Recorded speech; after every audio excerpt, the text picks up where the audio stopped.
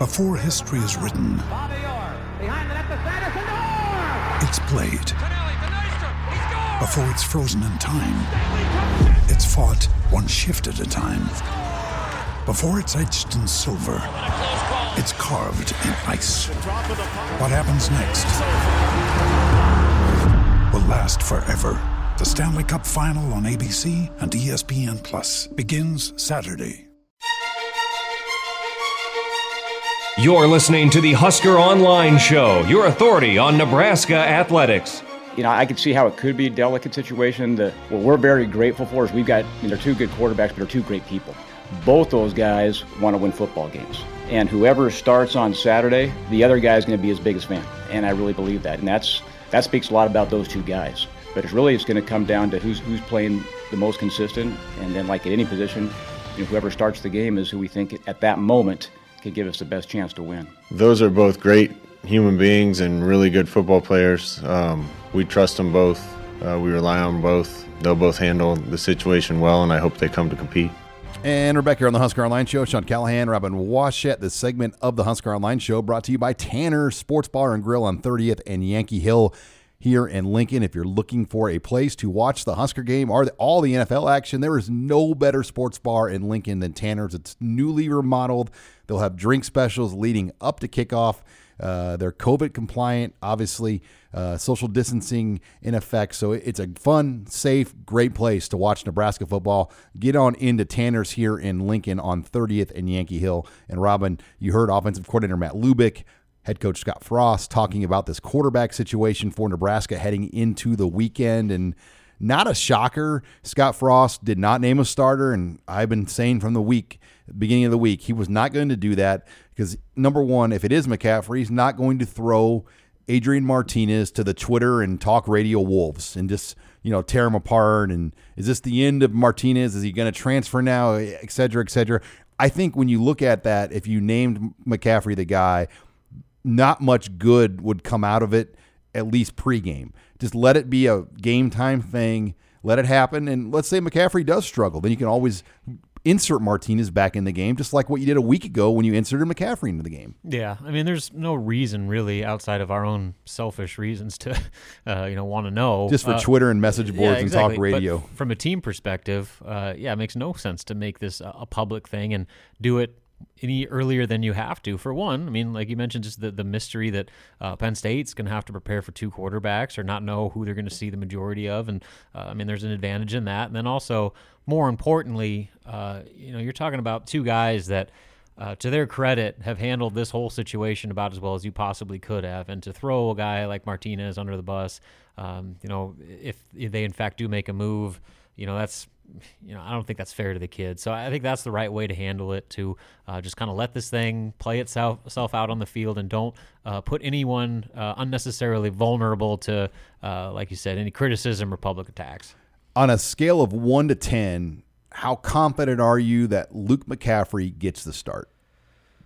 I mean, I'm about a 9. Yeah, I was going to say about an 8, and probably that's being conservative just because you can read in a little bit to Frost's comments. He seems that he's protecting Adrian. Exactly. Like he was trying to boost Martinez up and he say, yeah, he made some mistakes, but this. But then when he talks about McCaffrey, he's like, he just provides that booth. He's got this energy every time you see him that is infectious, and it resonates with all of our guys.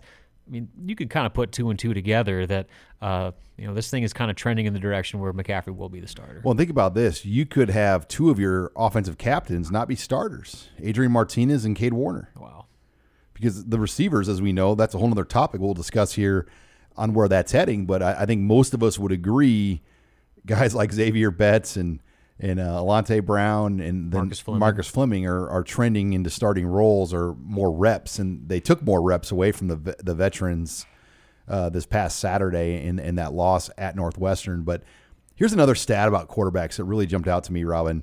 Nebraska has called 35 designed quarterback run plays through the first 2 games. That's about 17.5 on average per game. Adrian and Luke have had design run calls. These aren't scramble plays where the quarterback's going to throw, then run. On the flip side, they've only called 34 runs to the halfbacks. So their most effective running plays by far have been these quarterback design runs, which have averaged about 8 to 9 yards a carry, where on the flip side, the tailbacks have not had a long run longer than 15 yards. So they've got to redistribute the balance of the rushing game. They cannot live on that quarterback run as their main run much longer. No, and it's the same stuff they were dealing with last year too, where by the end of the year, that was kind of the only play that was keeping drives on schedule and was scoring points in the red zone. And that's not sustainable. I mean, it's a nice wrinkle to have, and it can be effective in spots. But you got a guy in the backfield in Dedrick Mills who is your quote-unquote bell cow. You've got Wan'Dale Robinson, who's one of the best all-purpose players in the conference. You have a deep tight end group. You've got young, promising wide receivers. I mean, use your weapons. Find ways to get guys more involved to where you're not putting so much on whoever is under center at quarterback. I mean, yeah, as good as Martinez could be, or as McCaffrey has shown flashes of, they need help. And with the way Dedrick Mills played at the end of last year, how he hasn't been more involved is beyond me. Especially when you have the same offensive line. And I don't get it. And he's a guy that the coaches themselves say gets better as the game goes along. So he might, get 2 or 3 yards a pop as the game goes on, but eventually his running style, he's going to break one, and he's going to wear down defenses. And as we know, that is the formula for success in the Big Ten. Well, here's the other problem, Robin. When you get off schedule, when you get penalties, it really takes away when Dedrick it's first Mills. and 15, that changes your play calling from first and 10. Because 4 yards from Dedrick Mills doesn't get you much. Nope. Then you're still at second and long. So I think a lot of it is Nebraska's mental errors have led to other guys not being a factor. Now, last week we did see these young receivers get on the field.